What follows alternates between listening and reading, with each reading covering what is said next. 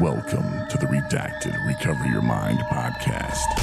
During this podcast, you'll hear things that'll scare you, intrigue you, and make you doubt reality. But I assure you, none of this is made up or propaganda.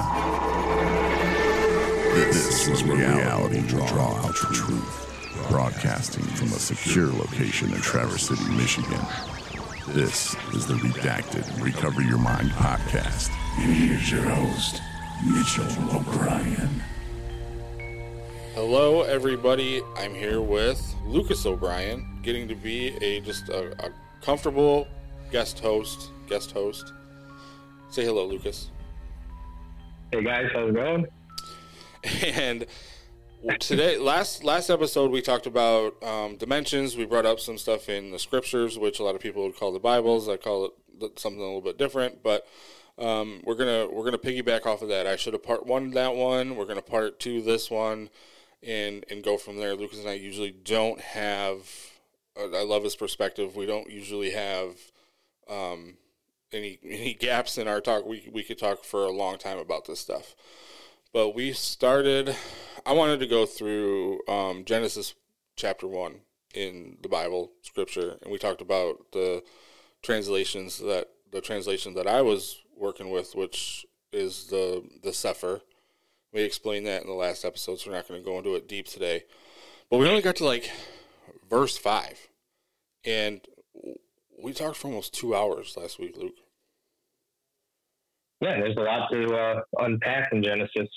And there may have been a rabbit trail or two. But. Yeah, just a couple of them.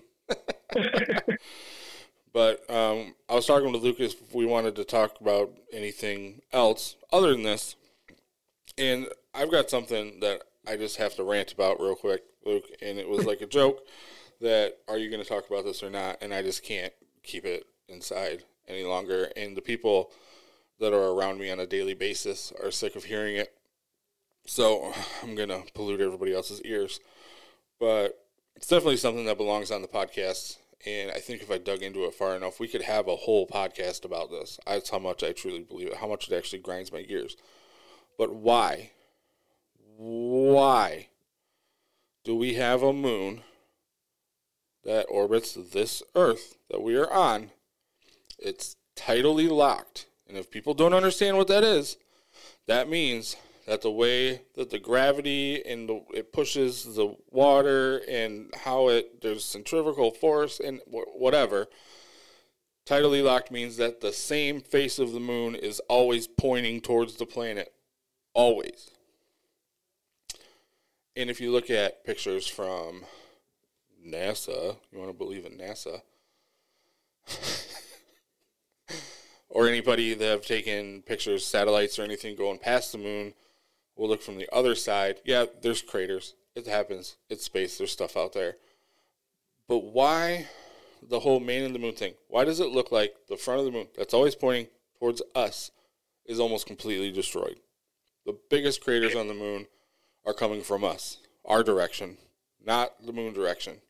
And I don't want to hear people talk about, well, if it's at a certain slant, it could catch something could catch it.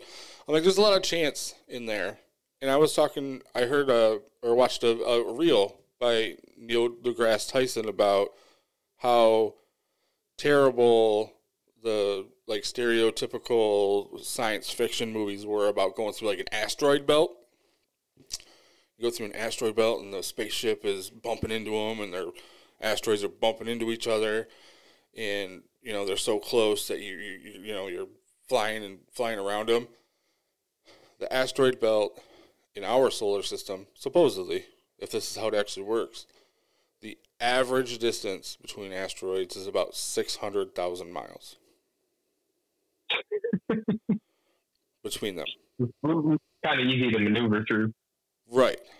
So I think if we keep getting these big craters on this side of the moon, that we'd have the angle and these impacts would have to be coming at this. It's like catching it, from a weird angle every single time.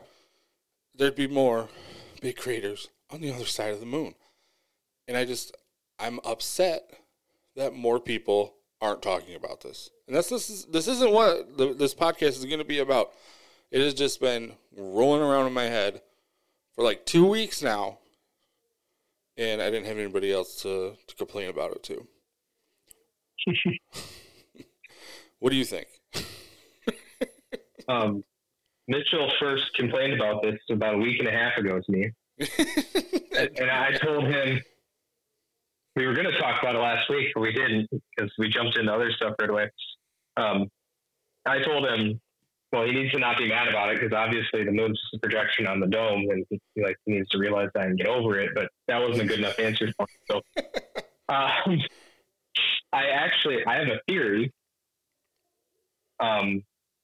which brings in the asteroid belt as well. I think I'm thinking of the right area. Mars and Jupiter. It's right between Mars and Jupiter. And it segues us back into Genesis, actually, by the time the theory's all done. So it might be a good connector here. Let's do it. What makes craters? That's high velocity impact, right? Or explosions. Right. So this thing, and obviously they say that it was rotating around the Earth at some point and eventually came into a fixed position, and which explain that to me. If there's no friction rubbing against it, how it slows down so much to come to a complete stop doesn't make a whole lot of sense. But they say it's the centrifugal force, and it has something to do with how the gravity in the. It really doesn't make sense. It really doesn't. Even when they have the animated models, like, all right, their little arrows and stuff look cool, and it's like, oh, okay, that's good enough for me because nobody cares.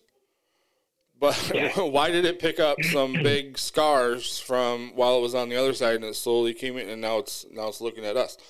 I think there was an angelic / alien war, and I have a theory about that. Or 2, there was a cataclysm on the Earth so violent at one point, possibly the one predating Genesis 2, Genesis 1-2. Yep. That messed the Earth up and made it formless and void, or desolate and destroyed, as we kind of talked about a little bit last time. And I know I mucked that up a little bit, and it was so bad that the debris of whatever happened to the Earth hit the moon. And that's why it's pointing at us. I think that's what people are trying to get at. Like something so bad. That's exactly what I was going to get at. Because I was going to say the asteroid belt, there's theories that it was actually another planet, and that planet was destroyed in galactic warfare of alien races. And we've talked about how potentially every planet may have been inhabited. Yeah, I mean, honestly, they could be now, and we don't know if they're inhabited of some of these planets. Like, they can't go there that we are told about outward. So supposedly we've never been to any of them, but if you watch Cosmic Disclosure on the Gaia Network, which just came out with a 22nd season, you guys got to watch this. This is a good one. That's what I've been doing for the last 2 days. And you can also listen to Discovering Truth with Dan Duvall. Oh, yeah. And I listened to the Blurry Verse there with Dan Duvall and the underwater one, which blew my mind, dude, because I watched I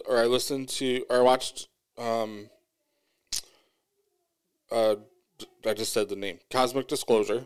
And it's all about, it starts out secret space program in the government, and then they go everywhere. There's 22 seasons of the show. Like, it's a big deal. Oh, wow. Yeah. And they go everywhere. Absolutely everywhere. Spirituality, it's mostly aliens in space, but, they tie it all together. It's amazing. I recommend anybody. I'm like, you don't have to believe it, just listen to it. Because there's stuff in there. And the stuff that Dan Duvall talks about is there, too. And it was either episode 1 of season 22 or episode 2, I can't remember. But this, he's retired CIA? FBI? I can't remember. But was talking about, he was talking about back when submarines were first going nuclear and they weren't deep sea capable. There was an underwater city. That was something that Dan Duvall actually described almost to a T.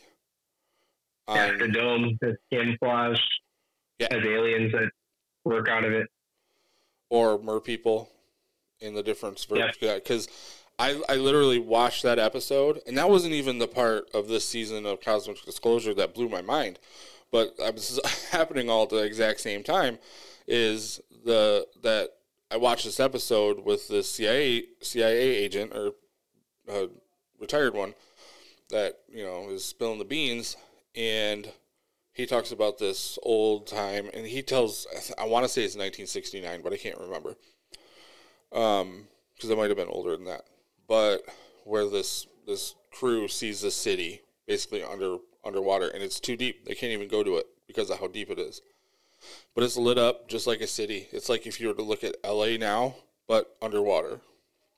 And then Dan Duvall, just like, I think the next day, I finished the Tim Alberino episodes, which are mind-blowing too. Like, I know one of the first rules of content creation is don't use your content to just, like, advertise everybody else's content because you want to keep listeners. I don't even care. Like, this is real stuff. This is a big deal. Totally worth listening to this stuff. Oh, yeah. So on the Blurry Creatures podcast, when I started listening to Dan Duvall the next day after watching this episode, and he describes a couple different ones, but then the exact same thing that this other guy did, I was like, oh, okay. Maybe I should pay attention. Well, and it gets even crazier, actually, if you go to Dan Duvall's podcast and you, like, listen. I listened to the Merfolk series a few weeks ago. I think it's 3 or 4 podcasts of this woman who, she was government mind control, satanic ritual abuse. Like, she's been delivered from pretty much all of it at this point. And she was a shape-shifting mermaid. She's the one that he mentions in the show. And I mean, the stuff that she says is just absolutely amazing. And it gets into dimensions, actually, because she talks about underwater portals and access points to get to different planets, alternate Earths, heavenly realms, all sorts of things like that. And the deep labyrinth, underwater labyrinth, which has, like, monsters in it and stuff to eat you if you go the wrong way. You have to have, like, psychic abilities and stuff, and that's where all these portals are hidden to access, like, everywhere in the universe. And that's it, dude. This other part of this Cosmic Disclosure show has this guy named Randy Kramer, and at first when he came on, it's like, okay, this guy's a little Looney Tunes, and he's just reciting movies. But then I started to realize that I think that there's things that are coming out in movies that are like glimpses of truth, like, hey, you guys should know this, kind of like almost spirit-led, especially in such a dark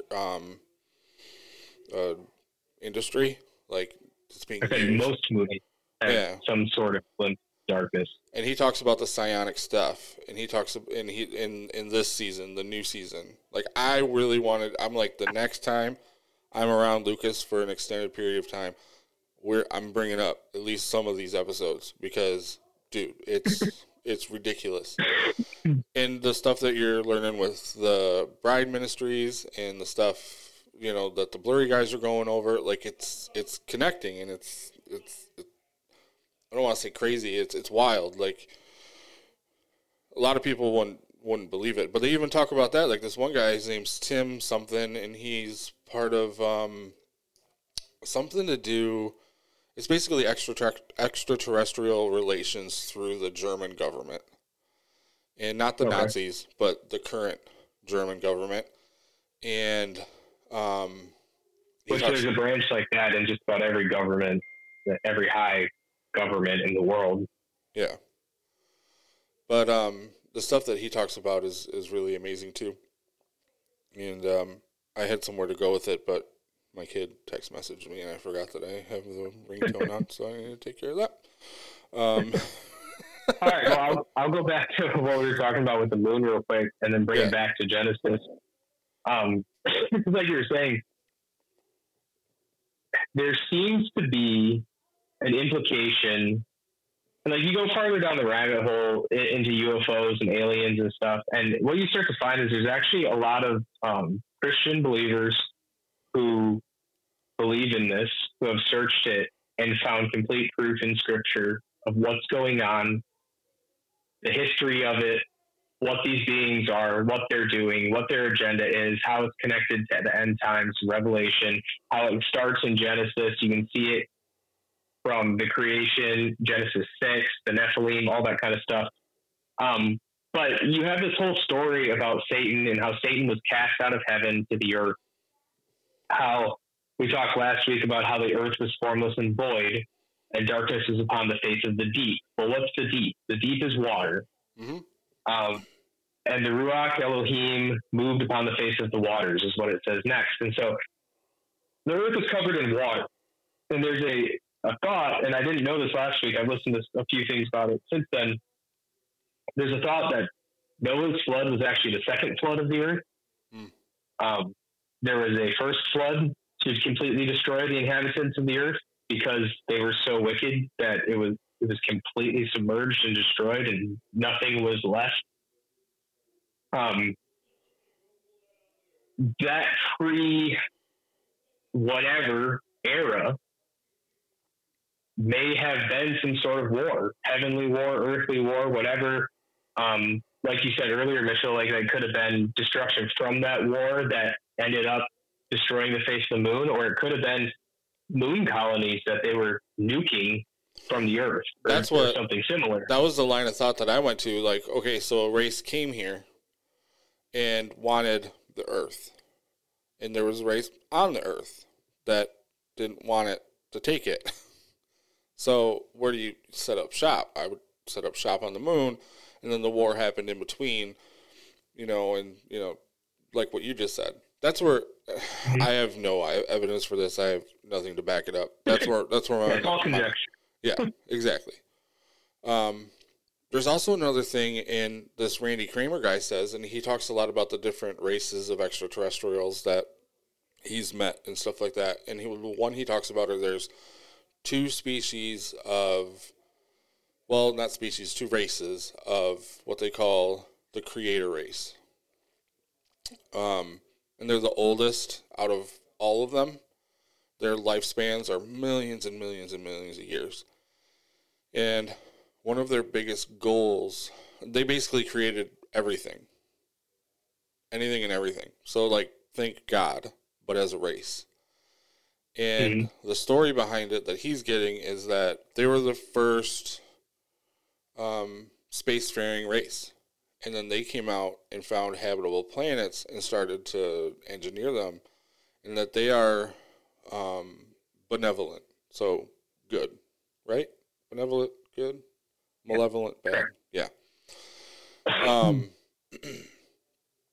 And so they just want to create. And their whole thing is they've basically created absolutely everything and then tried to guide them. And then, some of their creations get out of control and take the wrong path. And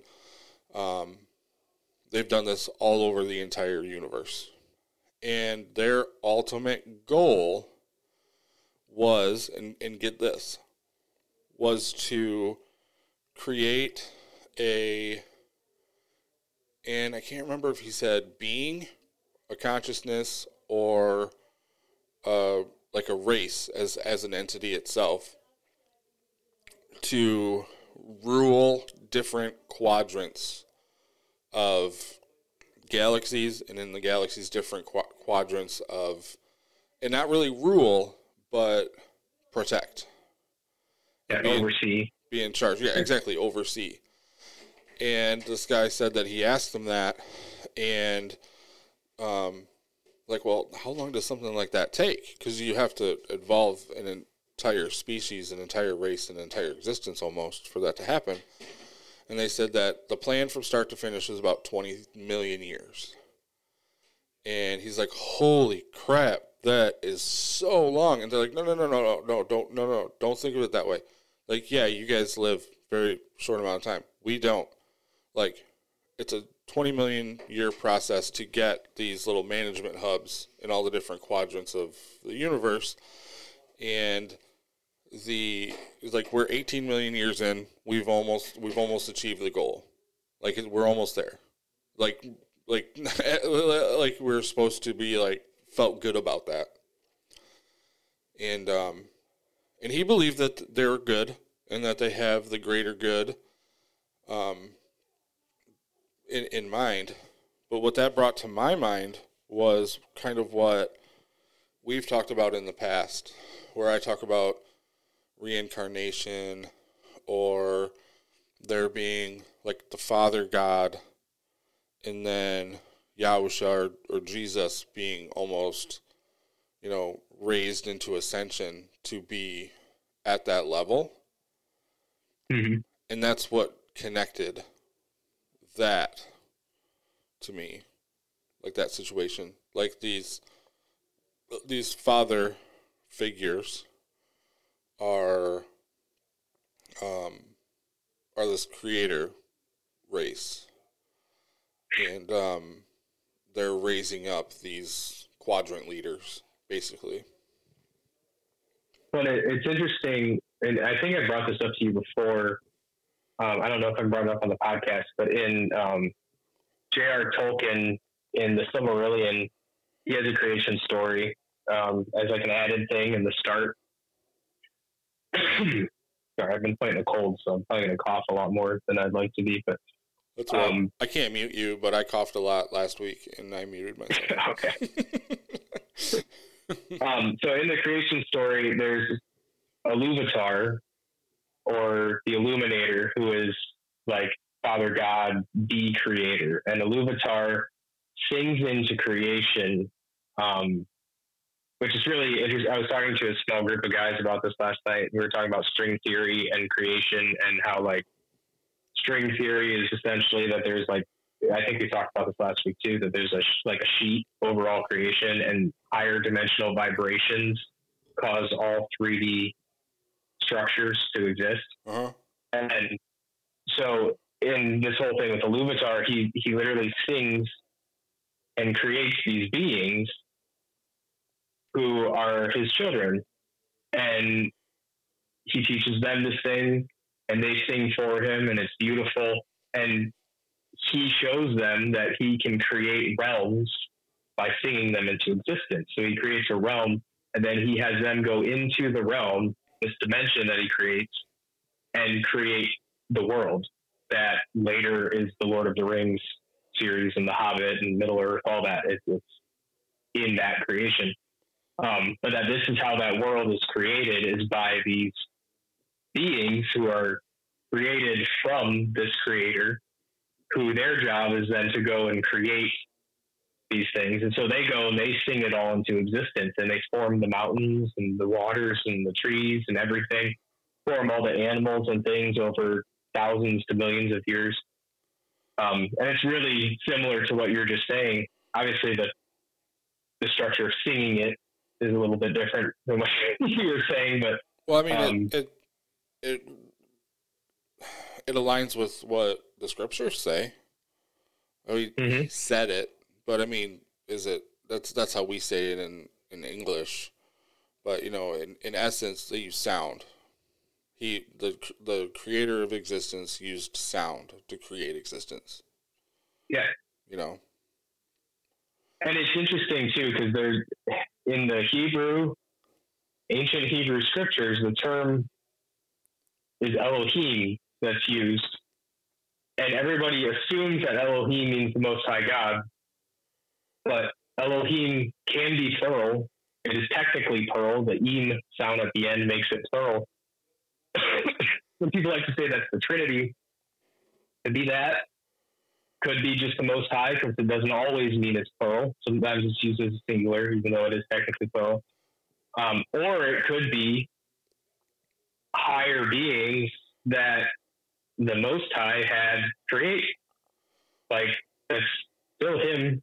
Like, he's still in charge. He's still, that wouldn't go against the belief of Christians. It's just kind of out there for most people to believe. But well, and I'm going to cut you off. It's possible. I'm going to cut you off just because what if it's like what this guy is saying in that Most High God is actually a race of a collective, and that's what we're seeing with the head and body, or the groom and bride structure in the body of Christ. Is we're not being groomed as one particular person to be God. We're being, and I don't like groomed is such a bad term, but we're being raised as a species to be a creator race. Because he also goes on to talk about our brains and psionics, and how there are the reptilian races out there that are more experienced as a race in psionics. So they're actually not as dangerous as they make us believe, but they use their psionic projection to make us believe that they're bigger, stronger, faster, scarier than they really are. But they're still reptilian.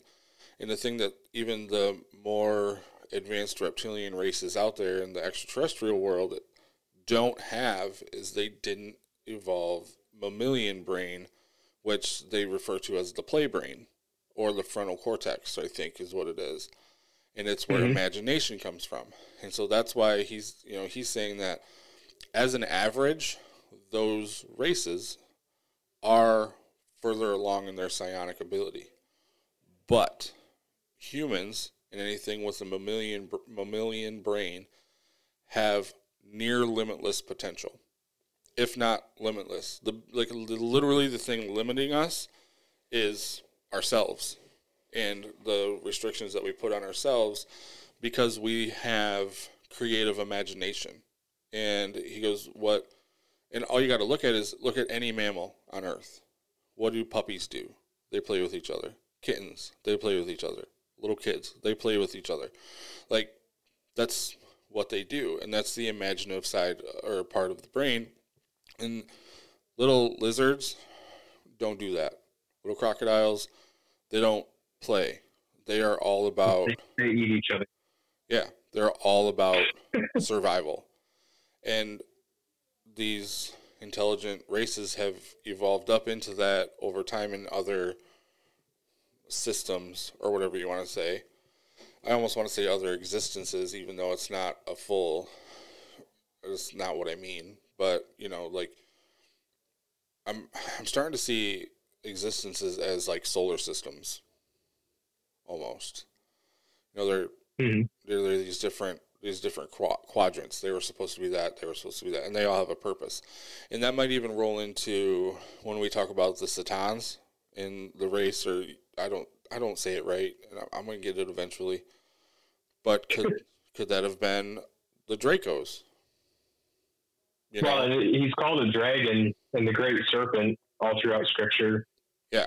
And there's a lot of conjecture about that, especially from people like L.A. Marzulli or Tim Alberino and other people like that. Will bring up those concepts, and like it says that there was a serpent in the garden who tempted Eve, and people are always like, "Oh, it was a talking snake, or it had a human head," or it's like there's nothing that implies that, but there's a lot to be understood out there about reptilians or Dracos or a literal race of sentient dragons. Because there's the dragon in Revelation. Dragons are spoken of different places in Scripture. I've listened to something recently where they were talking about seeing a dragon in the spirit realm that was like close to a mile long. The giant white dragon that was a female queen of a realm that was fighting another realm for territory in the spirit realm. Yeah. And they were just amazed because they were like, "Holy crap! There's a dragon, like an actual."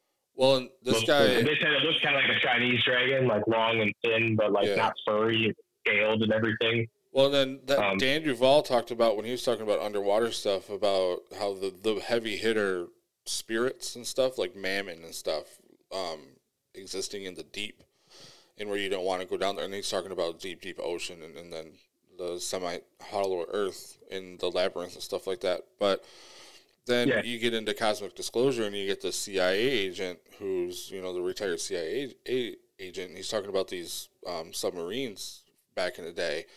and talking about these species of what they understand to be whales, but they're not whales because they are, but they aren't. But things that are just put blue whales to shame because of how deep in the ocean they live, and they're believed to be like mammals, but somehow evolved past breathing air, so they don't surface. Like, they come closest to the surface to feed, and how these like they would just dwarf these full-size nuclear submarines to the point to where they don't even care that they exist. Like, they'd be terrified, like, it's gonna eat us. Like, no, it doesn't even care that it exists. And then I listened to Dan Duval, who's talking about underwater stuff and the heavy hitter and different craft and just other stuff under the water. And I'm like, things are starting to connect from different directions here. And there's the Leviathan, obviously, that's mentioned, which most people think is reptilian in nature. But interestingly, in the Legend of Zelda series, there are what they call Leviathans. Mm-hmm. And they live in the sky, and they're giant whales, like sky whales with multiple fins, extra fins and stuff. And they're like these magical sky whales that are like almost like half dragon and half whale. Which sounds almost like what you're talking about, just in the ocean, like deep in the ocean, up in the sky. Well, and there's also, like, it's coming out in the Avengers, or not the Avengers, but the Marvel movies. They one of the Guardians of the Galaxy movie, they see space whales at one point. There's a video game that introduced space whales into not Legend of Zelda, but a different one. And it's like, why are we interested in this all of a sudden? I'm like, I think it's signals, it's messages going like. These are things. Yeah, one of the Zelda games is, I think this is it. I might be thinking wrong, but it's like the whole game takes place in a dream of that one of those entities. Like, you're like sucked into the dream, and you have to save it from its like curse that it's been put inside the mind of one of those things. I think it's Link's Awakening, which would show some crazy high sentience if there's a thing, because in that it was like assumed that they were like God. Right. Well, and there's that theory, I can't remember which religion it is, but the theory where we're just a dream. We're just God's dream, and when he wakes up, it's all done. Which, there's no. Yeah, there's lots of theories. But. Yeah. But that's why we're here talking about them, so we can piece them together. Back in Genesis, I just looked down and happened to look right at the spot in Genesis 1:21. The Sefer again is based off the New King James version, and it says in verse 21, and Elohim created. This is when he brings forth living creatures in the water, day 4, I believe, or day 5. Yeah, on the 5th day. And it says, and Elohim created great dragons, and every living creature that moves, which the water brought forth abundantly. So that's the first thing it says in there is great dragons. It also says after their kind. So it's like, it wasn't just 1 or 2. It was like races of them, which is race species, I guess. But blessing them, saying, be fruitful and multiply, fill the waters. Which is interesting that they would say dragons. Like, is it, because a lot of people will say that the Bible uses dragons for big things they didn't understand. Big living things they didn't understand. Or big living things in the water that they didn't understand. But it seems like they use dragons more for nefarious things. You know what I mean? Yeah, I think it's used a little bit in both ways, but like in this, it's got a footnote that says the Hebrew is Taninim, which means a marine or land monster. So it's something like a great beast. And like, I think a lot of more modern translations say like whales, great fish or something, but like, I don't think that's what it's talking about. Right. And dragons are, through older translations, the term dragon is in there a lot. And there's also terms like satyr, half man, half goat. Mm-hmm. There's cockerels, which is like a chicken snake dragon creature that is poisonous and could like freeze you with its eyes. And like, these things are in the Bible that we've been told in Western culture just don't exist. And like, anybody who's coming into an awakening I think is starting to see that everything we've been told by Western culture is bullshit. Right. And that everything we've been told is mythological. Like, mythological doesn't mean made up. It's the mythology of something. It's the story behind it, the like fantastic story of things. We didn't make that stuff up. Like, yes, humans have an amazing imagination, but we're not that good yet. You know, we're getting there. Hopefully, seems like we're going downhill now. But well, and arguably, people that are waking up. Go ahead. I was going to say arguably going downhill, because I feel like we're going downhill, but I also feel like we're coming out of some necessary generations of negativity to awaken more people, and there's more people being awoken than there have been in a really long time. Like, yes. I do feel like that's a thing that's happening too. So, yeah, there's a great divide happening. It's like there are people that are awakening and people that are going deeper into slumber. I talked to a friend earlier today, and what exactly were we talking about? The audacity of something that happened in her life recently, and I was like, I've been noticing that there's a lot more good people in the world, and a lot more bad people in the world, and less in the middle. Mm-hmm. Like, they're the people who are trying to use people, and then the other people they're not just like the doormats, like they're standing up for it and doing something about it. I'm seeing that shift happening just all over the place. More so in the people that I personally know, but I think it's out there and other stuff. That's kind of my theory of narcissism, and it seems like there were a couple generations there that bred a whole lot of negative narcissism abusers. But I feel like, and it wasn't all that, but it just felt like it was more that than it wasn't. But they bred people more empathetic and self-aware and not going to be that way type people that we're seeing in the awakening process now. And I don't think that's a coincidence. Well, and honestly, one of the best things that happened to the world, possibly ever, was COVID-19. Ooh, because getting canceled. I know. Oh, I know. I'm going there. Because it made people wake up. Some people, not all people, but some people woke up and they got a glimpse behind the veil for a second. And as simple as like, homeschooling is more popular than it's ever been, at least in the U.S. now. And It's because all of a sudden parents are sitting there and their kids sitting at the kitchen table because they don't have a desk in their room because they'd go to school every day. They're sitting at the kitchen table on the laptop doing school, and they're like, "What did your teacher just say?" Yeah. And they're like, "Oh, yeah, they're teaching us about this thing here and there." And they're like, "Oh, no. And they're like, close it. And they're like, "You're not doing that crap anymore. Like, we're homeschooling you." Yeah. So it's like, even if it was just that, but there are people that have learned a lot more about health and the things that they've been putting in our food, the way that we're being poisoned. They've learned a lot about deception because, like, once you take the red pill and you wake up, and I don't mean the political red pill, I mean the, step out of the matrix red pill. Yeah. Once you take that and your eyes start to get open, there's no going back.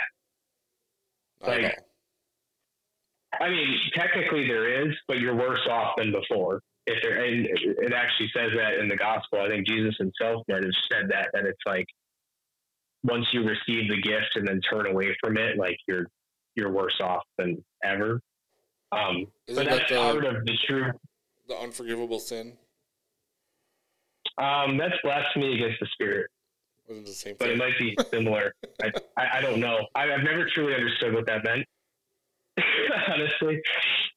But yeah, I think once your eyes start to open, they only open more and more, and you become. I wish we could use the term woke, but Well, and that's the way that one. it originally was. They ruined it. Oh, I know. Yeah. So, and you'll know our friend Jenny. I hope she's listening. I know she's listened before, and I hope she's listening. If you are, hi Jenny. She still uses Jenny. it that way. She's like, she don't care. She's like, no, it means this, not that. Don't let them ruin it.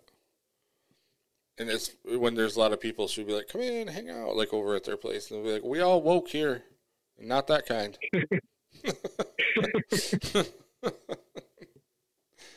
So, it's fun though. Yeah, I think that's what she said that one time we went over there, and I was like, kind of got this, like, yeah, I don't know, and she kind of gave me this look, like, oh, not that. I'm like, oh, okay, Yeah. we're good. Yeah, she's really good at like not letting what other people do change what she does. And if you're out there listening and you are woke, as in politically, there's still hope for you. You can still be awakened. We believe in you. We will pray for you. Yes. We love you. But we Oh, might crack, and by we, I mean me, crack some jokes at your expense. And we're going to say things you don't like. Yeah. Just throw that out there now. We probably already have. You're probably not. So, Mitchell, did you want to talk about dimension? Like, we were going through this, and like, we're doing pretty good. And I've done this before. Like, we're going to talk about this, and then it just didn't happen. But I mean, we can go back to that. I mean, and if we don't, that's okay. We just said we were going to.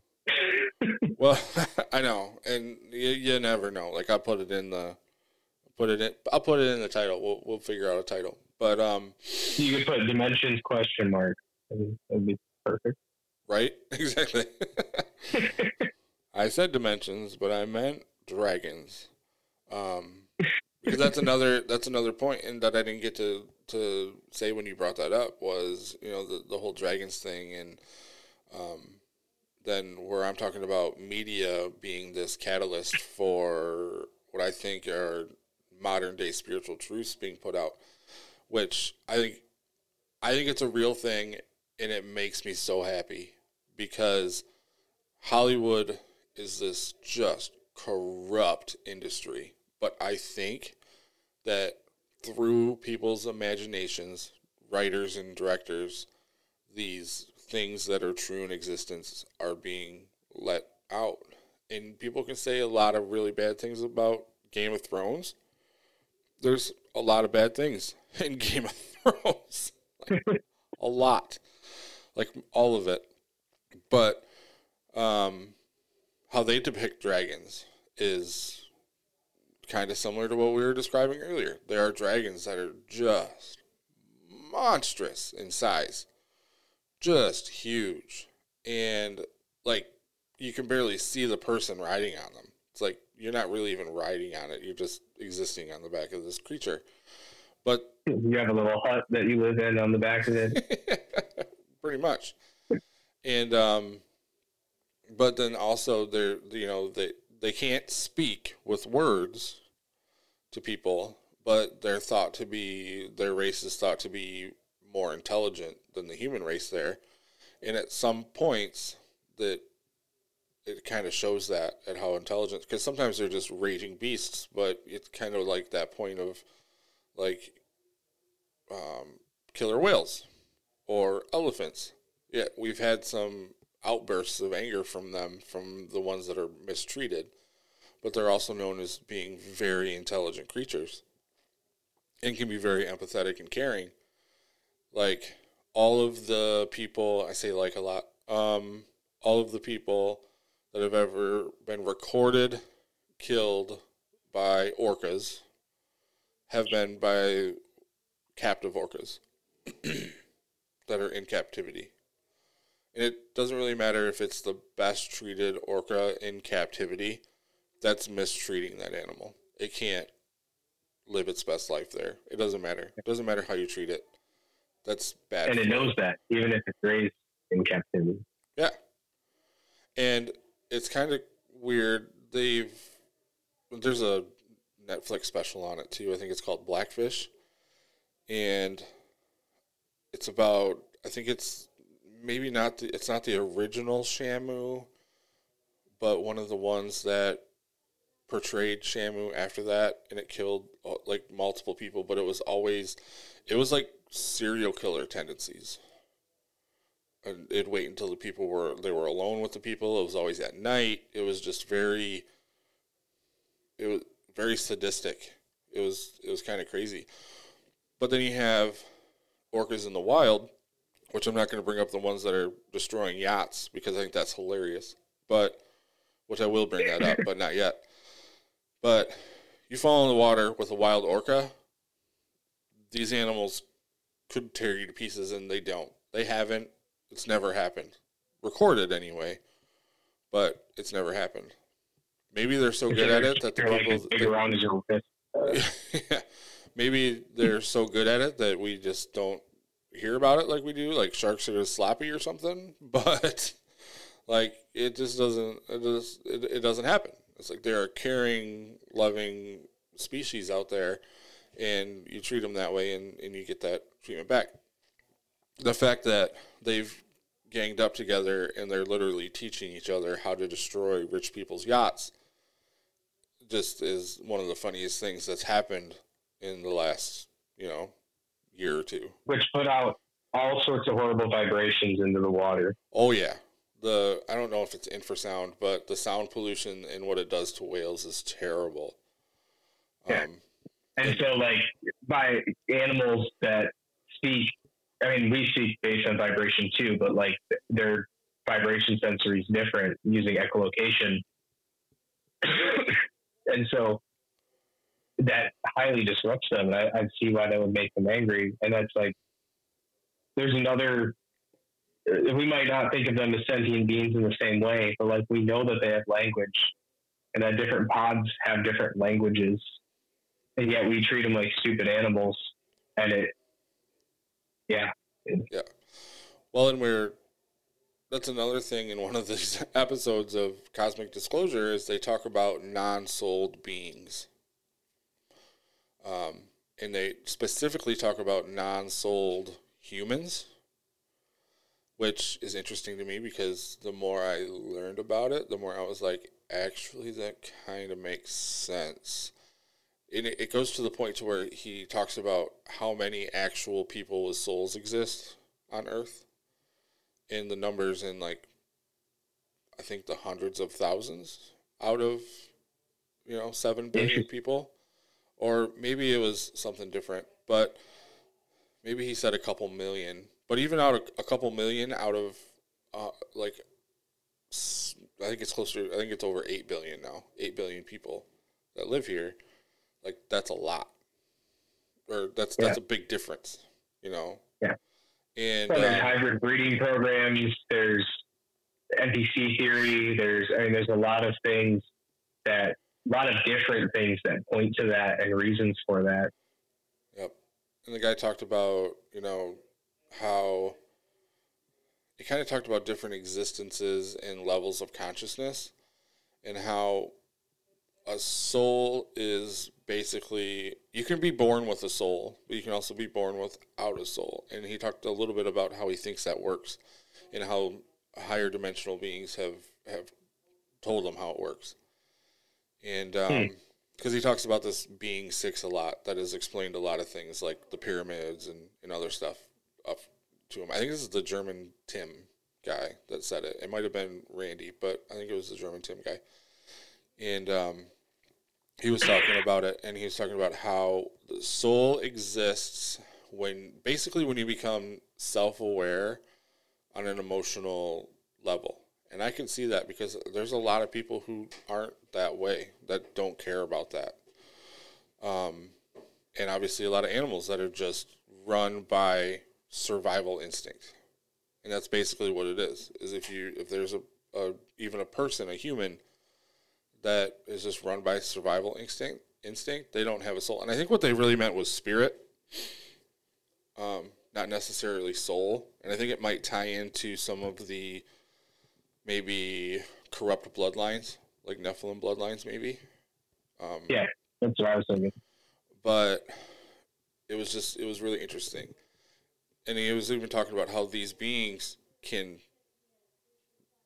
get a soul, but they have to become what he kept calling I aware. Like, and even use the term I am at one point. And I was like, there's something here that they're not saying all of. Mm-hmm. You know? But he said that's the purpose for a lot of like pets are put into, and he also talks about reincarnation more like I do. Pets are put into our lives so they can experience somebody and possibly become eye aware. But there are people out there that do it too, who get pushed towards people who have souls. And then he talked about how some people are born with souls, some people aren't, and you can gain one, but it's a process and just all this different stuff. And it was very, very matter of fact. Like, he believed what he was saying. And I think he mentioned that it was from the same being that told him how the pyramids were made and how. Where they... Well, that's all interesting. Like, I've heard some things recently about what they call NPC theory, and it's that some people are non-player characters, and that they, like, scientifically they've studied that some people don't have an inner dialogue. Yep. Which would point to exactly what you're saying. And like, you listen to Timothy Alberino and L.A. Marzulli, and they both talk about hybrids and the alien hybrid breeding program, which is exactly what Genesis 6 talks about. Doesn't say alien, it says the angels came down and took, women and had children. Mm-hmm. But that makes the half human, half something else. Does that have the soul in the same sense, or spirit in the same sense? Right. In Genesis 2:7, Genesis 2 is where Yahweh is first brought into the story. Jehovah, whatever you've heard of the name as. It's Elohim up to that point, and they think those parts of the Bible might have been written by different people, or it might be talking about two different creations, or it might be from a different aspect. There's a lot of reasons for it, but yeah. So you get to Genesis 2:7, and it says, Yahweh Elohim formed the man of the dust of the ground and breathed into his nostrils the breath of life, and the man became a living soul. And so what they point to here is that he took clay and formed a body, breathed his spirit into it, because breath, ruach in Hebrew is breath or wind. Right. So and we translate that spirit. So essentially it's saying that he breathed spirit into man, and then man became a living soul. Right. So it's believed actually that at conception, when the sperm and egg come together, that's when the soul begins to exist, is at that spark of life, which I think we touched on that last week too. But yep. You have the spirit enter the vessel, which then brings forth a soul. And obviously science is creating human beings now. Yep. And anybody that hasn't woken up to this fact yet, if it's on Twitter, X, whatever, Facebook, yeah. It's on social media, and they're talking about, CRISPR and genetically modifying babies the way that you want them to look and stuff like that. Yep. And we're going to have that technology in the next 5 years, and we're going to be able to do that. That means they've been doing it for at least 50 years. Yep. Behind the scenes, at least. That's what the secret space program guys talk about on Cosmic Disclosure. Like right from season 1, they talk about having, electronic tablet technology in the 80s that so far outdates what we have in phones and tablets and stuff like that. Yeah, make the iPads look like trash. Oh yeah, they're like flexible and huge and semi-transparent and don't. I was listening to somebody this week who recently regained memory from working with the CIA back in the 50s, which involved time travel and some things because she was a child in the 50s. Yeah. But she was a CIA scientist. She has full memory of it now. And there were holographic devices that they're using to program people. And the guy interviewing her was like, wait, it was on Dave Duvall's show. And he was like, wait a second, like, did they have color TV then? And she said, no, we got color TV a couple years later. Yep. So the CIA was using holograms, 3D hologram projections to program people. And the public didn't even have color TV.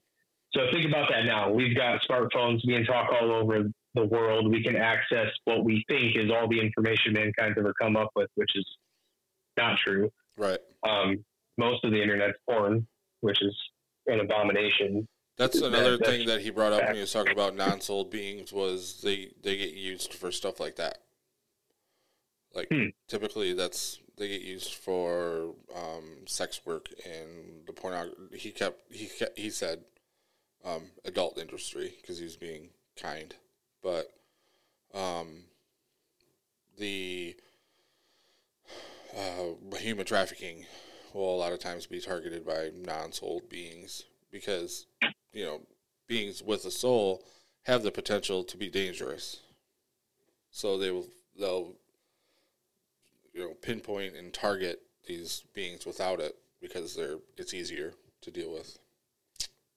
And I'd really like to know if they're talking about like what we understand as a soul, or if they're talking about spirit when they talk about that. And that's like when I was listening to it, I was like, you're describing more of what I consider spirit, but not really. So, I mean, and it's coming from such a different perspective. Like, I'd love to show you the show, man. So you can see some of this, and especially with some of the stuff that you're now learning through, like I said, Bride Ministries. Like, I've been watching this show for a couple of years now, going like, some of this stuff sounds crazy, but makes too much sense. And so I try to bring it into the conversations like a little bit here, a little bit there. But this Randy Kramer guy who talks about the psionics and some of the more crazy stuff or wild stuff, he has a lot of that memory regression where he's done hypnosis and different things where he's talked to different stuff. He claims that he's been to the Galactic Federation mothership or base that's out in between the asteroid belt and Jupiter. It's almost like it's like a little Death Star, but not evil. It's good people and things and stuff like that. And he did one of those, 10 and backs, 20 and backs, whatever we call them. Yeah, 20 and back. Yeah. He's been part of that. And he talks about healing technologies and stuff like that. That was another one. When you brought up the hologram for programming people, he said that there's like a hologram projector when you want to heal yourself that certain races have that basically tricks your damaged parts of your body to basically tricks them into not being damaged anymore through hologram technology. It's ridiculous. He's like, and it's not instantaneous. Like, it's not like you're looking at Wolverine, but it's significantly faster. Like, starts working in seconds. Yeah. Interesting. So, it's nuts, dude. I feel like we got so far off what we originally wanted to talk about. But it's like, I just can't not. Well, it's so interesting when you get to space stuff because it's like we're shown so little. And I actually heard today, I didn't know this. Like, it was thrown out there to me like 5-6 years ago that the moon landing was fake. And I was like, that's ridiculous. Like, no, it wasn't. And then I was shown information a couple years ago, and I was like, oh, maybe it was. It's looking a lot like it was. Yeah. And they say, that it was, that all the information's gone and we couldn't go back anymore or whatever. We lost the technology or whatever. I was listening to Timcast IRL today, and Tim Pool was like, he was talking about it, and he said that there was an actual, the clip that they showed on the news at the time said reenactment on it. That everybody said was the live moon landing or whatever. And they're like, well, how did they get the picture from that angle? And why does it do this? And it actually said reenactment. Oh. And I don't know if that's true or not. Like, that was completely new to me, but I'm like, well, that would mean both sides are right. Like, right. It was fake, and we did go. And then people are like, well, how did we, lose this stuff? And he's like, well, think about it. Back then, at least in most offices, and this is true, even if they had the technology behind the scenes, and like, if all this stuff about space is true, we've probably been in space for at least hundreds of years. Or somebody has. Like, yeah. And so, like, probably somebody human, we didn't set up the Galactic Federation, if that's human based. We didn't set that up in the 60s. Like, been longer. Yeah, well, we've had technologies longer and stuff. One of the timelines that they talk about is, and these people talk human. Human is humanoid, not what we consider human as the race. We're if you're talking about the race of humanoids that we know on the planet Earth, we're called Terrans. Okay.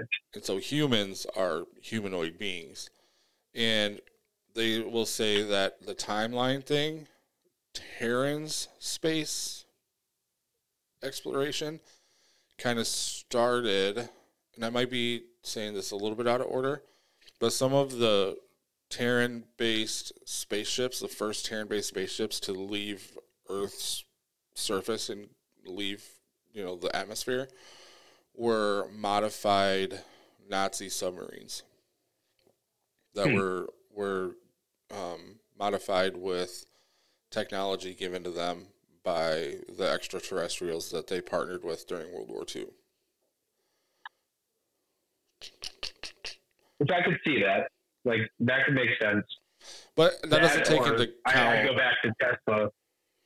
Yeah. Because Tesla may have actually perfected time travel. There's been a lot of conjecture about stuff like that with the things that he was tapping into. And if he conquered time and could travel through time, then that changed everything at that moment for mankind. And like, the entire timeline could change. Because once time travel is created, then it's always existed. Right. Like it really kind of, it kind of messes things up in a really interesting way. And then it's like, at that point, like, the Nazis could have been the first to create spacecraft, but then you could take that technology back to the, 100 AD. Yeah. Like, it's crazy. Which I think that there's not very good proof of that we can find in media that's available to us, but there is somewhat proof of that rolling around out there. But yeah, it's definitely it's I'm gonna quote old Tim Alberino. That's a big deal. I think I kind of started to not understand, but accept that time travel was a thing a little bit before you did. And it was from a couple different sources, but it was also from these Gaia Network channels, shows, where they were talking about it. I feel like I started to accept that it was real when I was a kid. I just didn't comprehend it until more recently. But I've always had a weird relationship with time, and that's why I wanted to bring up dreams at some point, because that's always been a thing for me. And I don't think I really started to understand it until the past few years. But. Well, I mind-blowingly forgot about the fact that you brought up dreams and stuff like that, visions and astral projection before we started talking about this, because that is a good place where we could go next, because we've touched on a couple different things. And it's so weird. Once you get into the stuff, you start hearing about all of this stuff, you start to realize where it all connects. Like, we're not just talking about aliens. We're not just talking about the Bible. We're not just talking about time travel. We're not just talking about soul fracturing, Nephilim, science, pod people. You know, it's an existence that connects, and it's just like all this different stuff. I am actually now super interested because I remembered you brought this up. What did you want to talk about dreams? Yeah, so for everyone listening, I Mitchell and I get in contact a couple days before we do the podcast. We go like, what do you want to talk about? Like, what should we get into? And we were like, I don't think we finished dimensions. Let's talk more about dimensions. I still don't think we did, but well, we've done an intensive on dimensions today, obviously. Yeah. Real deep dive into everything other than that. But I brought up dreams, deja vu. We talked about astral projection a little bit last week, but just like the concept of travel through dimensions and stuff. I think with dreams, my experience, it's been kind of all over the place. I know a lot of people that have had lucid dreams and can control their dreams. Mm-hmm. I have never had that experience, but I have had dreams that were more lifelike than my real life at times. Oh yeah. And I have had thousands of dreams of my future life that later then happen. And it's not, I mean, like, I've heard people talk about deja vu, and there have been times, and there was one time specifically where I was disc golfing, and like, I'm pretty decent at disc golf. I was playing with a few people that Mitchell, and I was better. Yeah. Much better than everyone. He's not tuned his own horn. He's better than me too. I like to disc golf, and I can throw that perfect shot 1 out of 30 throws. And I'm like 1 out of 10. So like, I'm no means an expert, but like I've gotten pretty good. Yep. And I've got some distance, some accuracy, and we go out this one day, and I was just like throwing garbage. And we were on a 9-hole course, and it was just bad. And my friend Ryan looks at me, and he's like, dude, are you okay? Like, what's going on? And I was like, I don't know. And I was like, my head doesn't feel good. And I felt like I was like stumbling and something. Like, I'm usually really graceful on my feet. I don't really stumble, trip, or fall. Like, I'm not clumsy like that normally. Mm-hmm. Yeah, I'm not clumsy generally. And so I'm like throwing bad. I feel clumsy. My head feels weird. I was completely out of sync. I started to tell him, like, I feel like I'm out of sync with reality. And it's only happened this extreme once. But I told him I felt like I was out of sync with reality, and it lasted for about 30 minutes. We get a little over halfway through the course, and I had the most intense deja vu moment I've ever had. Almost fell over. And I remembered, like, going back to the night of waking up from the dream of that moment. Huh. And at the time, not knowing some of the people and stuff like that, but like I completely dreamt that moment. And I snapped back to that moment in real time, started throwing, like my next throw, spot on. There, it like landed practically next to the basket. And they looked at me like, what just happened?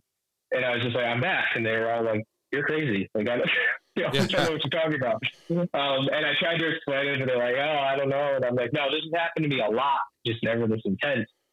But I learned early on that your spirit that you access in your sleep, and we've talked about this before, like I think you access your heart, which is like your subconscious, and you can access your spirit while you're dreaming, and your spirit isn't bound by time. It's not bound by dimensions or anything. You can travel inadvertently, and not meaning to all sorts of things in the spirit. You can be in the throne room of God. You can be in the pits of hell. You can, like your spirit can traverse these things while your body is asleep. Some people say that's what you do while astral projecting. I've heard it explained really well that you actually train your soul to move through the spirit realm. I don't know. I don't know the science of astral projection. But it's definitely dimensional. Like both of them are dimensional things, but like the experiences I've had with dreams are really crazy. Like, beyond the deja vu stuff, which has happened hundreds to possibly thousands of times, like I said, in my life. It's gotten to the point where I just like expect it. It happens, especially after I make a big change. It'll happen multiple times, like a confirmation. That's where I want to interject, because I have a question for you, and I've got so many things, because I've experienced like all of this stuff. Maybe not all of it as much as you, and I think some of it a little bit more than you have. Just we've had a little bit different paths. Yeah. The deja vu, like you just explained it with the disc golf thing. Do you think it could be possible, and this is going to pull into some of the bride ministry stuff that you've learned about timelines and alternate timelines and stuff like that? Do you think that was you, or I'm just going to say somebody, because it could be angels, God, however it really is, was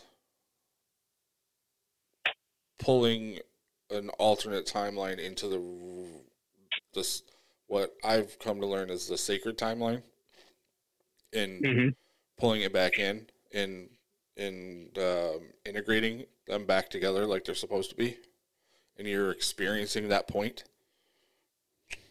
and it's like a part of your fractured soul coming back into it, or maybe fractured spirit, or like this feeling that entire reality shifting back into the sacred timeline. You think that could be something? Until this week, I would have said I don't know, but I think that's highly probable. Is that actually like your thought process on it? Did I like describe it really close to how you would? As of this week, yeah. Which is interesting because I haven't touched on exactly that in the stuff I've been going through with Bride Ministries. But I've kind of come to that conclusion on my own. Just because of things I've experienced in this journey. And I haven't even started working with a counselor yet. And I've had some crazy experiences, some of which I've told you about, some of which I haven't. Right. Some that I've only told my wife about, and it'll probably stay that way for quite a while. But yeah. I'm starting to wonder if that's it. Which, for one, it could be the 20 and back thing. It could be that all of those times I was rethinking with a fragment of me. Right. Or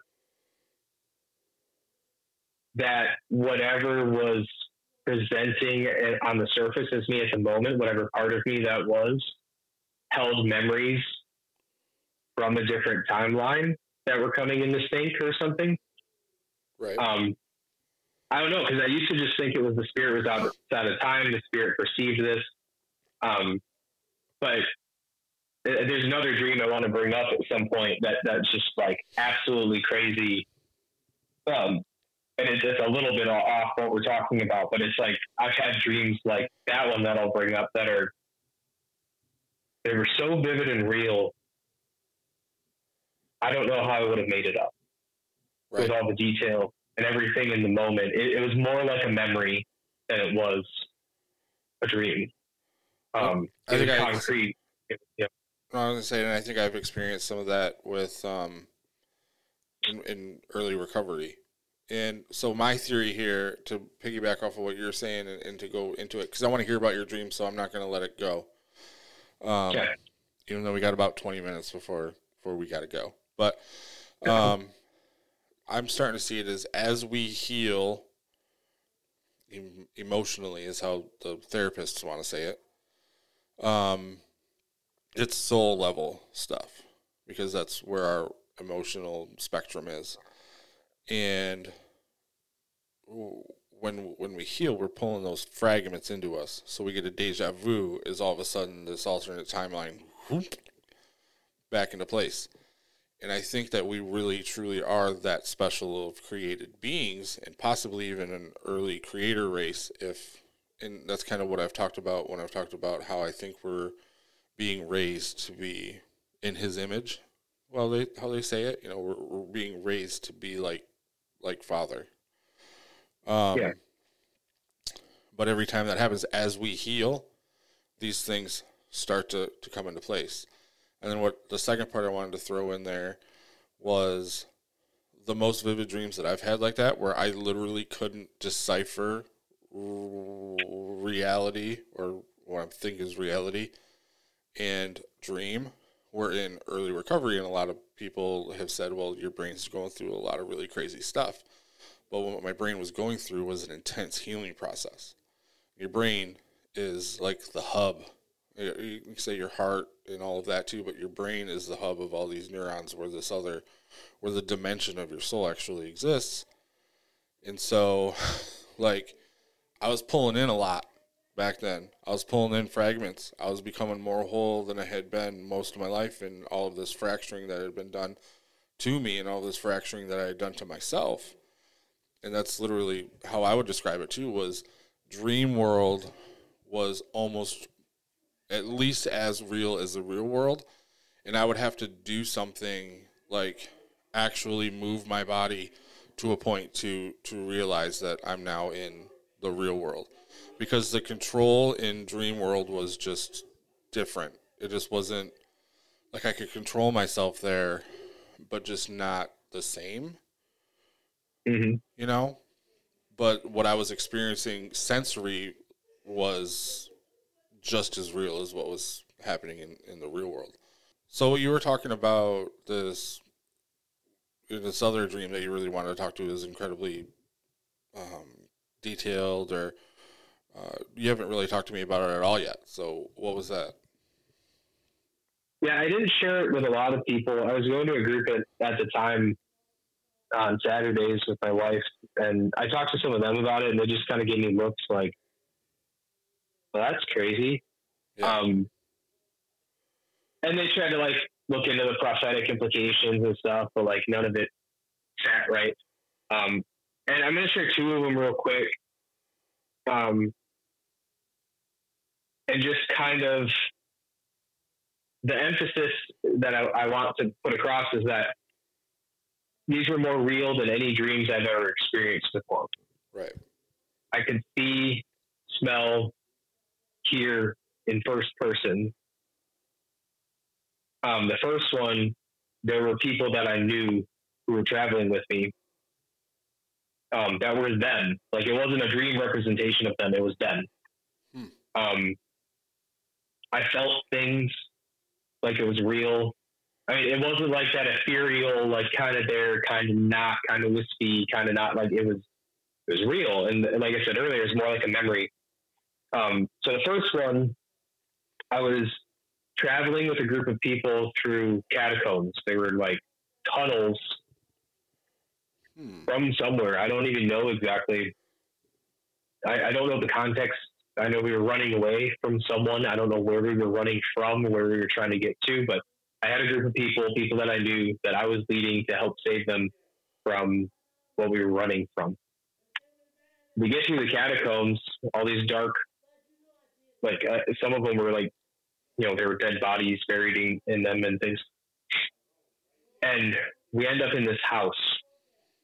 And I don't remember coming out of a bookcase or up a hatch I don't remember that part. After I woke up, I couldn't remember that part, but we were in the catacombs and we were in this house that was connected. In the house, there's a young woman. I see this little boy, he runs upstairs. And we started talking to this young woman, and she's like, stay and have a meal with us.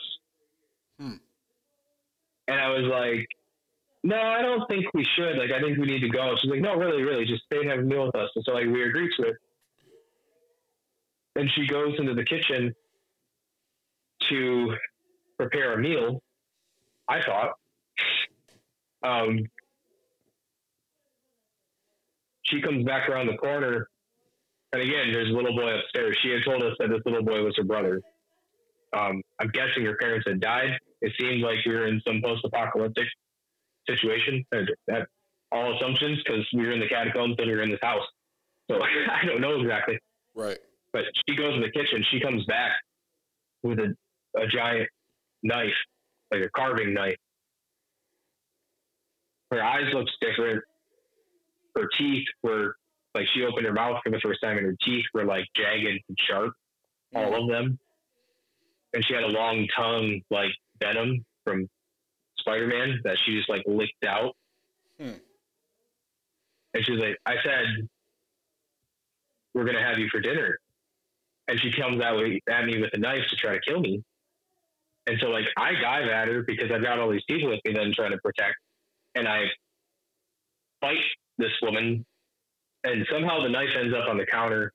I really wish I had my notes, because I wrote it all down, like, exactly. This happened. This was almost 2 years ago now that I dreamt this. And I wrote it all down, like, exactly as I saw it. But at some point, I get the knife.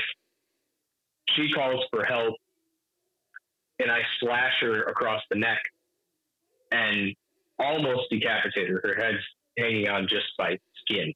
Yeah. And again, this is a dream. There's blood. There's gore.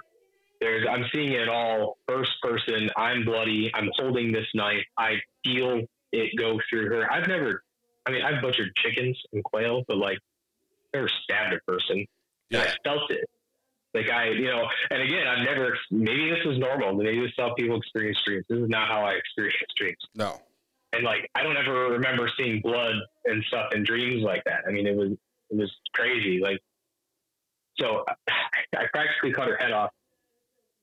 The brother comes down the stairs head first on all fours. Oof. Yeah, that alone, just that image alone. That's not the first time that's happened to me in a dream with some sort of entity. But it was the first one that looked like a human. It wasn't like a shadow. And he looks at me with the same kind of face. I turn around back towards the woman, and she's like lifting her head back up to put it back on, pretty much, from it hanging. And then I woke up. So that was interesting. See, but again, that is interesting, because I've never been allowed to go that dangerous into dreams. Every time I get, and dude, this is going to need to be our next part too, is dreams, because we're running out of time. But I either fight the thing off and I'm triumphant. None of those dreams were quite that detailed, but they were detailed. And I know exactly who it is. Michael, the archangel, comes. If it's something that I can't deal with, he deals with it for me. And I think it was that situation that you know about, and I don't even know how to identify it without getting into the whole thing, but with my son's mother a long time ago, where I realized that there was a divine protection over me.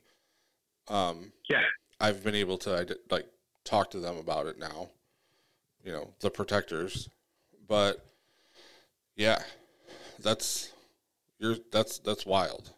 I don't want to take any more away from that, but I've never experienced anything like that. I mean, I've experienced reality in dreams like that, like just the sensory reality, but not the horror of that, Yeah. Well, and not long after that, I had one where somebody who was a good friend at the time, who I'd known for about 5 years and been really close with, came at me and tried to kill me and my wife. And I wrestled the gun away from him and shot him in the forehead. Oh, yeah. And like, I'm not a violent person, you know. And I told my wife about it the next morning, and she's like, "In a dream? Like what?" And she gave me this look, like, "Huh?" And I'm like, "That's not like, are these dreams or is this something else?" I hope you're not premonitions, like, right. The second one I just said, I really don't think that is a premonition, especially because that's that'd be extremely against his character as well. But yeah, let me get into the other one that I was going to share. And I'll real briefly go. It could be that psionic, like when we talked about telepathy in one of our earlier couple podcasts ago with you and me, when I'm talking about people don't necessarily understand what they're doing when they're sending out signals. That could have literally been some kind of jealousy or something, just making its way from him to you. And maybe it's not like him, and maybe he controls it on the outward, so you don't know that it's something that he deals with on the outside or on the inside that never makes it to the outside. But that could have been something like that. You don't even know, you know, or it could have been a different kind of attack disguising themselves as him, you know. Yeah, I don't know. Because there were like 3. It might have all been in 1 week. I had like 3 dreams where I had to kill people who were trying to harm me and my family. Yeah. And I always did. Like it felt like that was my job, and I accomplished it. I've never been harmed in the dreams I've been in. I've been in really, really close to it many, many times. But yeah, I don't know. What does psionic mean? You said it a few times, and that's a new term for me. Yeah, and I just started using it because I heard it a lot recently. But it's psychic powers. Okay. And psionic is like the umbrella term. So telepathy is a psionic ability. And people say psychic ability, but they're using the term psionic for some reason instead. And I think it's because it's known in the secret space program to be psionic technology, like psionic. For a long time there were, and I think there might still be, psionic dampeners placed around the planet Earth. Like if you don't know, if you ever heard of the Dark Knight satellite, that's supposed to be something natural. I think it's actually. Have you ever heard of that? No, that's a new one for me. Oh no, that's something it's out there, and it looks like a natural piece of space debris that is like a satellite around the Earth. But there's somebody said that some scientists have gotten actual radio signals come from it, but nothing that they could determine. But there are psionic dampeners placed around the Earth in orbit, basically, to keep the human race and our psionic ability or telepathic or psychic ability dampened, so we can't evolve as a species because of how much potential and how dangerous we could be to the people with nefarious intentions. The people. Well, yeah, that's just it. The alien races and human hybrids and everything that we know as demons, fallen angels, and Satan in the Bible. They're against mankind, and they have been for thousands of years. Yep. So the benevolent forces are out there trying to keep this from happening, but the malevolent forces are out there trying to keep it from happening. And when you think about the blurry lines between angels and aliens, some of the things that we see could be things in the spirit, and some of it could be actual technologies in the physical. And so there's people who have been shown that there are actual devices out there in orbit that are like dampening our ability to do certain things. So, and there's actual devices of the spirit realms as well, technologies that they use there. That's something Dan Duvall talks about a lot different races, technologies that they use in the spirit realm to bond humans and fragment humans and stuff like that. Anyway, I did cut you off there. I'm sorry. Yeah, well, we're getting into some real lighthearted banter, you know. Yeah. Yeah, I'll share the other dream real quick.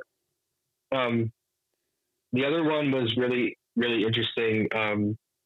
Think like Call of Duty style combat. So we get dropped off out of a van, and I was the head of a SWAT team, like special forces group. We're wearing all black, bulletproof vests, armored leggings, or pants, or whatever. This screen's 20 and back, dude. Like, you can't even. Oh, I know. Yeah. It gets better. Yep. Because of what I was fighting. So we've got machine guns, helmets, face masks, big goggles. Everybody looks the same because of how we're dressed. Yeah. We've all got our automatic machine guns.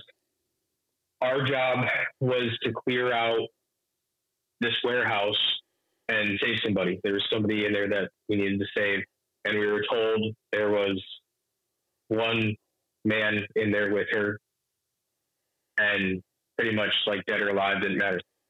But we needed to save her.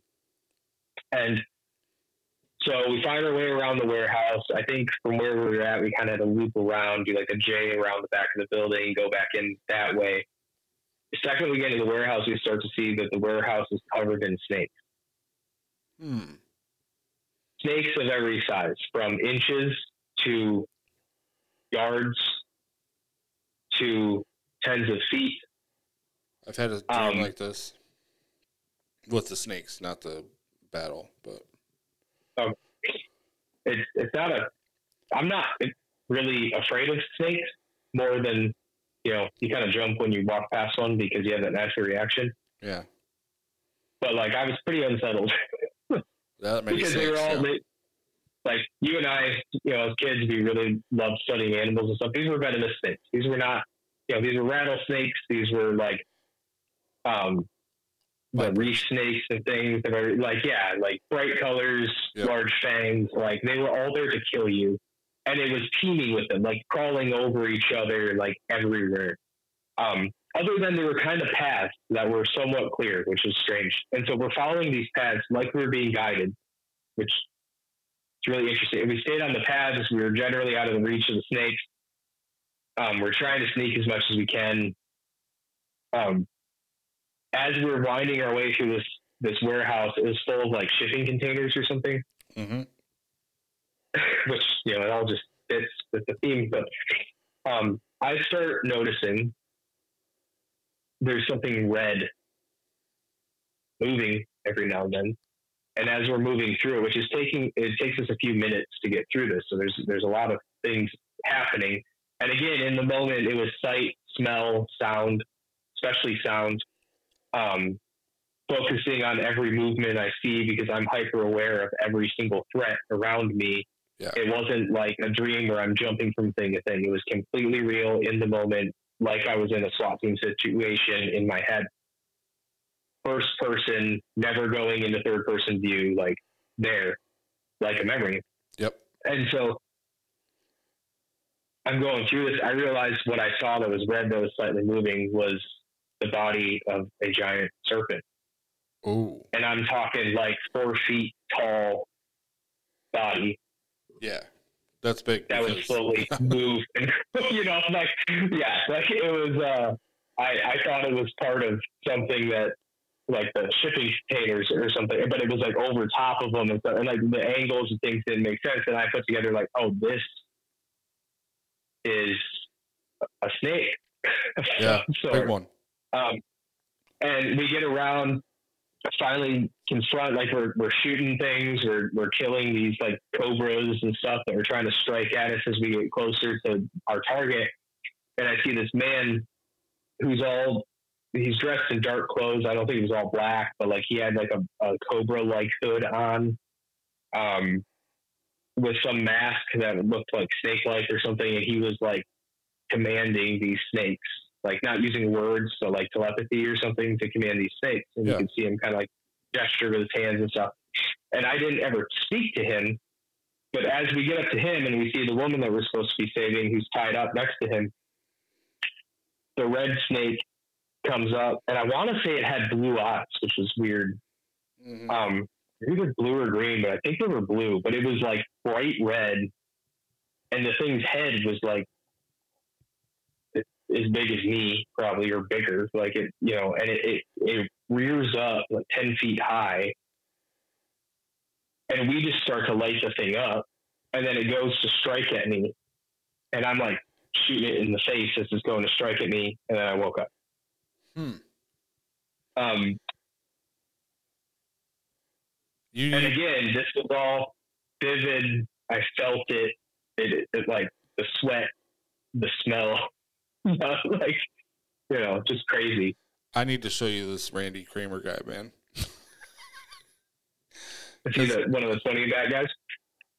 Yeah, like one of the main ones on that Cosmic Disclosure. And he's also the one that talks about psionic abilities, and he was the one that was talking about Dracos and how they have a much more developed, on average, psionic ability than Terrans do, humans here on Earth.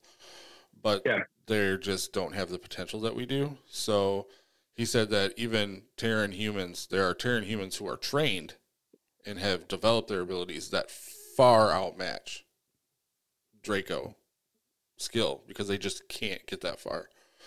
But on average, Dracos will have more, like the average human comes to Draco and it's just there's no chance because we haven't been trained. We don't know what we're doing.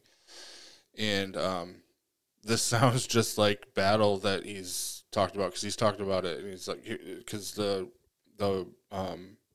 host asks him, like, what's it like going up against these things in battle? And he's like, it's terrifying. It's terrible. He goes, half the stuff you're dealing with isn't even real. Like, but you think it is. And it just, and then he just goes, and that's what the Draco species does, is they get in your head and they make you believe they're bigger, stronger, faster, scarier. And that's how they beat you. They beat you into fear. And then, and he's like, it is absolutely terrifying. And he's also talked about, in his, because he was part of the 20 and back thing, and, being a part of these squads, like you're saying. And he talks about different planets and different things, and he's done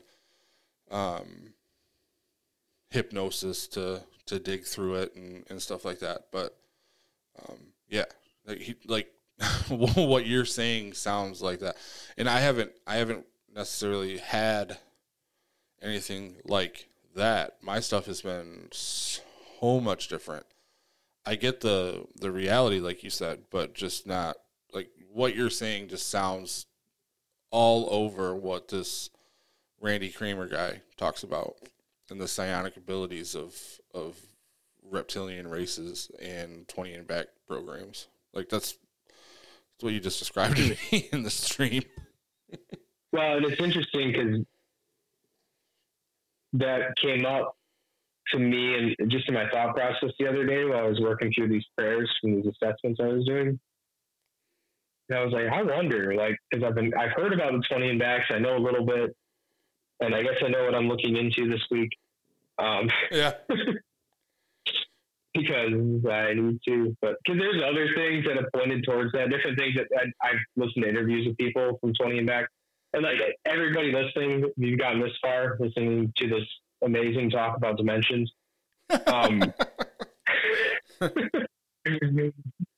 Honestly, like Mitchell said, like I don't want to just like send you to a bunch of other podcasts, but yeah, if you've got some time, check out the guys from Blurry Creatures, check out the Gaia Network and Cosmic Disclosure, like Mitchell's talking about. If you can get that, I can't get that personally.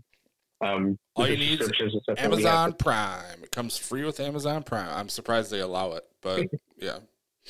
Yeah, that is kind of amazing. But get on Discovering Truth with Dan Duvall. Be careful with that because it will mess you up if you're not careful.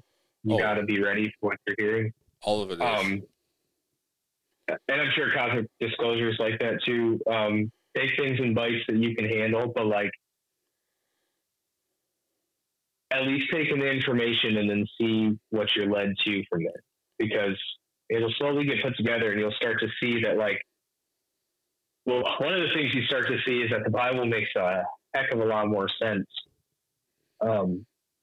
when you look at it through that view. Actually, if you have a hard time with the Bible, you look at it through that view of the alien races and the things coming against us, and the Bible fits perfectly into that.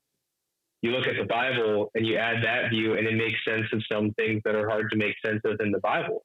Like some of the genetic issues throughout, and like the wars and the things, like it's like, oh, well, they were fighting hybrids. They weren't fighting humans. They were fighting abominations that weren't supposed to exist. That's why you had them wipe people out. Stuff like, Yeah.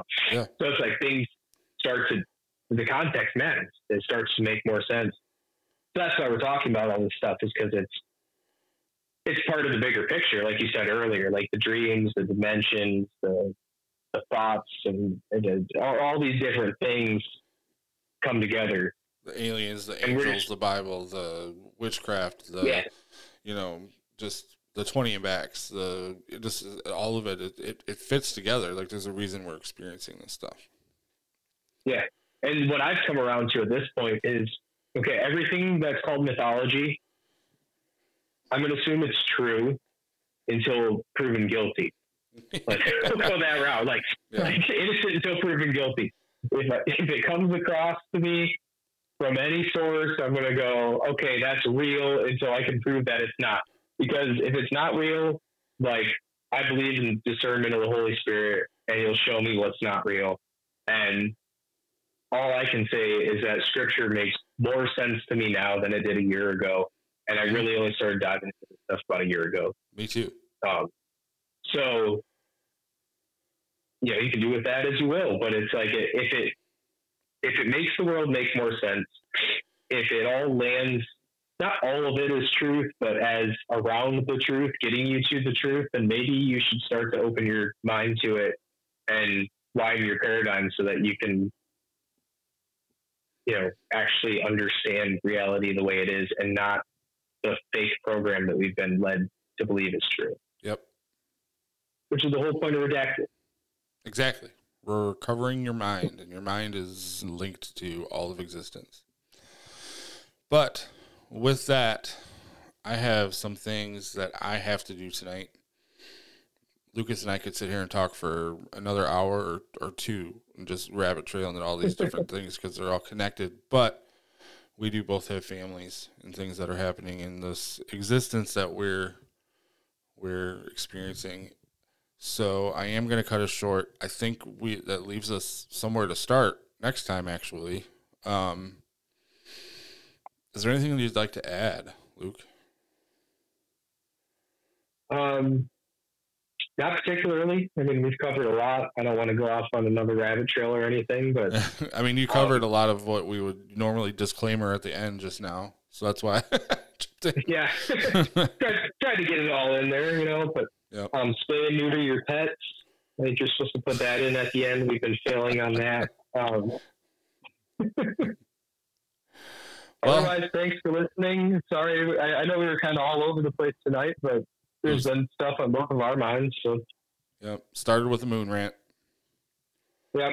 I almost went on my take care of the environment around you rant, but we'll save that for next time. I get pissed off about that a lot. So,